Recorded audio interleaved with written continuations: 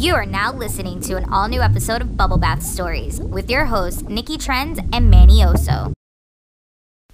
What's up, hoochies and hooligans? Good morning, good afternoon, good night, whenever you're listening. This is your girl, Nikki Trends. And this is your boy, Manny Oso. So, we just quickly want to thank the 27 people who listened to our first podcast. Yeah, we couldn't be happier about that, just because we're glad there's at least people pressing play for us, you know? So we're super excited. The goal this episode is to double that to 54! 54! So, help us get there. You know, share it, tell everybody about it, you know, give us your opinion. Alrighty, so we are gonna kick things off with something that caught Manny Oso's eye. Oh yeah, well, you know, God bless her, but Demi Lovato, she went through the overdose. People had questions come up, even though she decided to go back to rehab. So something came up. We're not gonna grace him with giving his name because we still think it's kind of stupid he's even talking. I'm surprised he's not in jail. Yeah, I'm really surprised nothing's happening with him being put in jail or something. But apparently her drug dealer decided to do a interview with TMZ. Oh my God. Yeah, so the guy wanted to spill some beans and give a little bit of info. I'm sure he meant well, but if you watch the video on TMZ, it kind of looks like he's off his own rockets too. Yeah, I heard some of it while you were playing, and it definitely sounded like he was on his own supply. Well, the guy decided to go ahead and say first that he wants to make sure people know that he's not trying to hurt anybody. Okay, first of all, if you're the dealer of somebody that OD'd, nobody wants to hear anything from you. And then he wanted to start spilling beans about that they may have had a sexual relationship. I mean, what now you're just making her seem like a crackhead or something. Yeah. Well, I mean, first of all, how was he able to do an interview and not get arrested? I've never known a drug dealer to be able to do an interview and not get in trouble. Like, literally, famous people's families who passed away are suing doctors for giving them the shit that Demi Lovato took. And now this guy, who on the interview, he even says himself, he doesn't know if his stuff is laced or not. He even said, he alludes to the fact that it may have had fentanyl in it. So it's possible she didn't know what she was taking. He says, oh, okay, well, I warned her that they're not pharmaceuticals or aftermarket. Still, nobody cares what your defense is. What's aftermarket mean? That it's laced with something? No, just that it's basically not prescribed. It's not, like, regulated. He gets it from countries, and he doesn't even know what's in it himself. Oh, that's comforting to know. If you can't trust your drug dealer, who can you trust? Yeah, and that's the other thing that really got to me when I was listening to it. Haven't you ever heard of doctor-patient confidentiality? I'm pretty sure there's dealer-customer confidentiality. I mean, why are you talking about your customer? Your customer doesn't want you talking about them. Just like you don't want to meet their friends. Well, I guess this guy doesn't have a problem meeting friends. He literally did a TMZ interview. But it was funny because actually somebody reposted what TMZ posted about, you know, trying to get the hype around getting her drug dealer's interview. And somebody actually commented, you know, Black and Spanish drug dealers go to jail. White drug dealers get interviews. By TMZ. Which that's true. The society we're in, I guess. Truly do believe that. And the worst thing is that he's dealing stuff that it's not like people are trying to legalize fentanyl. He's actually giving a bad name and reputation. He's literally selling poison, and nobody's doing anything about it. No. Yeah. I don't know. But it's the world we live in right now. It's not safe at all. It's the world we live in, where I guess you can give an interview if you OD somebody who's famous. And not to mention all of this, like, she announces she's going back to rehab, and then her house is, like, part of some sting operation, a rob. She's not It's just terrible. This is why you have to be careful about who you bring around. Yeah, Definitely. and definitely maybe if you're gonna get aftermarket pharmaceuticals, Have people sign NDAs. Yeah, don't go sending text messages that are gonna stay, for one thing. Did he show text messages? Well, he claims he has them. He even has the timestamp of them. No, listen, you can Photoshop anything. But that's the thing. Nobody cares what you have to say. Your customer almost OD'd. Yeah, that's bad for business. Yeah, exactly. And now you're saying you don't even know what's in your stuff? Not only that, but here's what your reputation says about you. You will fucking dime out any customer that you have. That's exactly what it says. And the fact that you have a customer who's famous, like Demi Lovato, that means, like, you don't give a fuck about who you're selling to, because you will dime them out if you needed to. I really hope his customer base has dwindled. He better go out of business. Yes. Well, I don't even know. I don't even know what to say. Like, when I saw it, I just shook my head. That's all that I could have done. Yeah, it's definitely crazy. But just another example of we can't hate on this guy because something worked out for him, that he's able just to walk freely as a drug dealer. Which brings me to something interesting that I came across. So, we did our big, VMA, all of our thoughts after show podcast or whatever.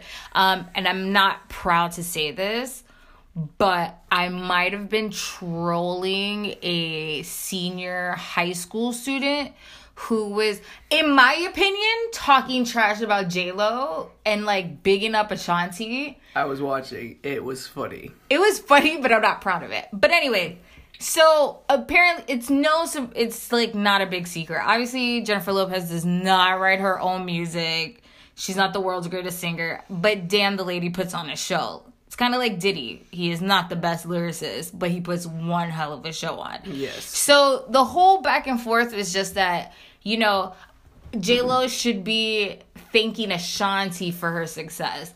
And I just feel like that was a bit out of pocket, because you can write somebody a song and they could still be a failure. That's not true. saying that Ashanti's a failure, but like, the shade she gave at the red carpet when they asked her, who are you most excited to see? She said, I'm really excited to see J-Lo. I hope she sings one of the songs that I wrote for her. And I just feel like that shade was so unnecessary. Like, first of all, you only at the VMAs because Ja Rule probably invited you for his 2 seconds that he was on stage. And so, like, I did a little back, and apparently what had happened was, word on the street is, Irv Gotti took those songs that Ashanti wrote and recorded and gave them to J-Lo. Not gave, because that's a strong word. She obviously paid for the songs. But, like, kept her, I guess, vocals as background vocals. Like, backup singers. On the actual song. Right, and all the remixes that she did with Murder, Inc. But I just feel, Ashanti, what's your beef with J-Lo? That sound like your team that fucked up. Irv Gotti was supposed to be ready with you. He fucked up. Why you throwing shade at J-Lo? I mean, honestly, if you did some kind of ghostwriting work and the person that has the material is successful with it, what's stopping you from going and trying to make some? You got your own Grammy. So where's your album? Where is your album? where is your next album? You got the Grammy. Now show us you can keep doing it. But that was like 10 years ago. Otherwise, just let J-Lo have it then. Yeah. And that's what it comes down to. Let her have this moment. It was a Vanguard Award for the MTVs. Like, it wasn't a Grammy thing or anything. And you over here throwing shit. Like, obviously, it is not a secret. Everybody knows that J-Lo did not write her own songs. She never once claimed that she was a songwriter. Obviously, all those Murder, Inc. remixes, we know she did not write. What that comes down to is who is representing you in the boardroom. Who, if you're not representing yourself, and you have material, like Irv Gotti had your material, and you let somebody just take it away, maybe you should start representing yourself. A great philosopher once said, hate the game, not the player. Yeah, speaking of which, that brings us back to something else we were talking about. The fact that right now, Odell Beckham Jr. highest paid wide receiver in the league right now. How much is he getting? $95 million over 5 years. Fucking shit. What is that even real? Is that like a real number? Funny thing is, $65 million guaranteed, regardless if he plays or not. So let's say he gets hurt 2 seconds into opener, and he still gets 65 mil. He's still getting paid. And there is a lot of biting going on. A lot of people saying that the stats that he has compared to other wide receivers, it's not worth it, or maybe they're worth as much. That goes back to what we were saying, though. Hate the game, not the player. Exactly. He obviously had the right negotiators going on with this to get that. If you don't have the right negotiations going on in the business room, where it all goes down, who do you have to blame except what you have available? That's like, I'm sure, endorsement deals he's getting, all the money from like, you're right. Like, you need to have a strong, if you don't have a fighter with you, like, yeah, you're never gonna, even if he's not worth that, he's still getting that. Now, the other thing, too, that I'll be honest, when I was younger and didn't get how the concept of doing a job right the first time, how important it is, I bring that up because a lot of people are saying, well, what does he need all that money for? Well, the thing is, these athletes... After taxes and after lawyers and after fees that they have to pay and after everything that they have to pay out of pocket, it's not like they're going home with $95 million. But the other thing, too, is they're getting paid to throw that ball or catch that ball or do exactly what they have to do right every single time.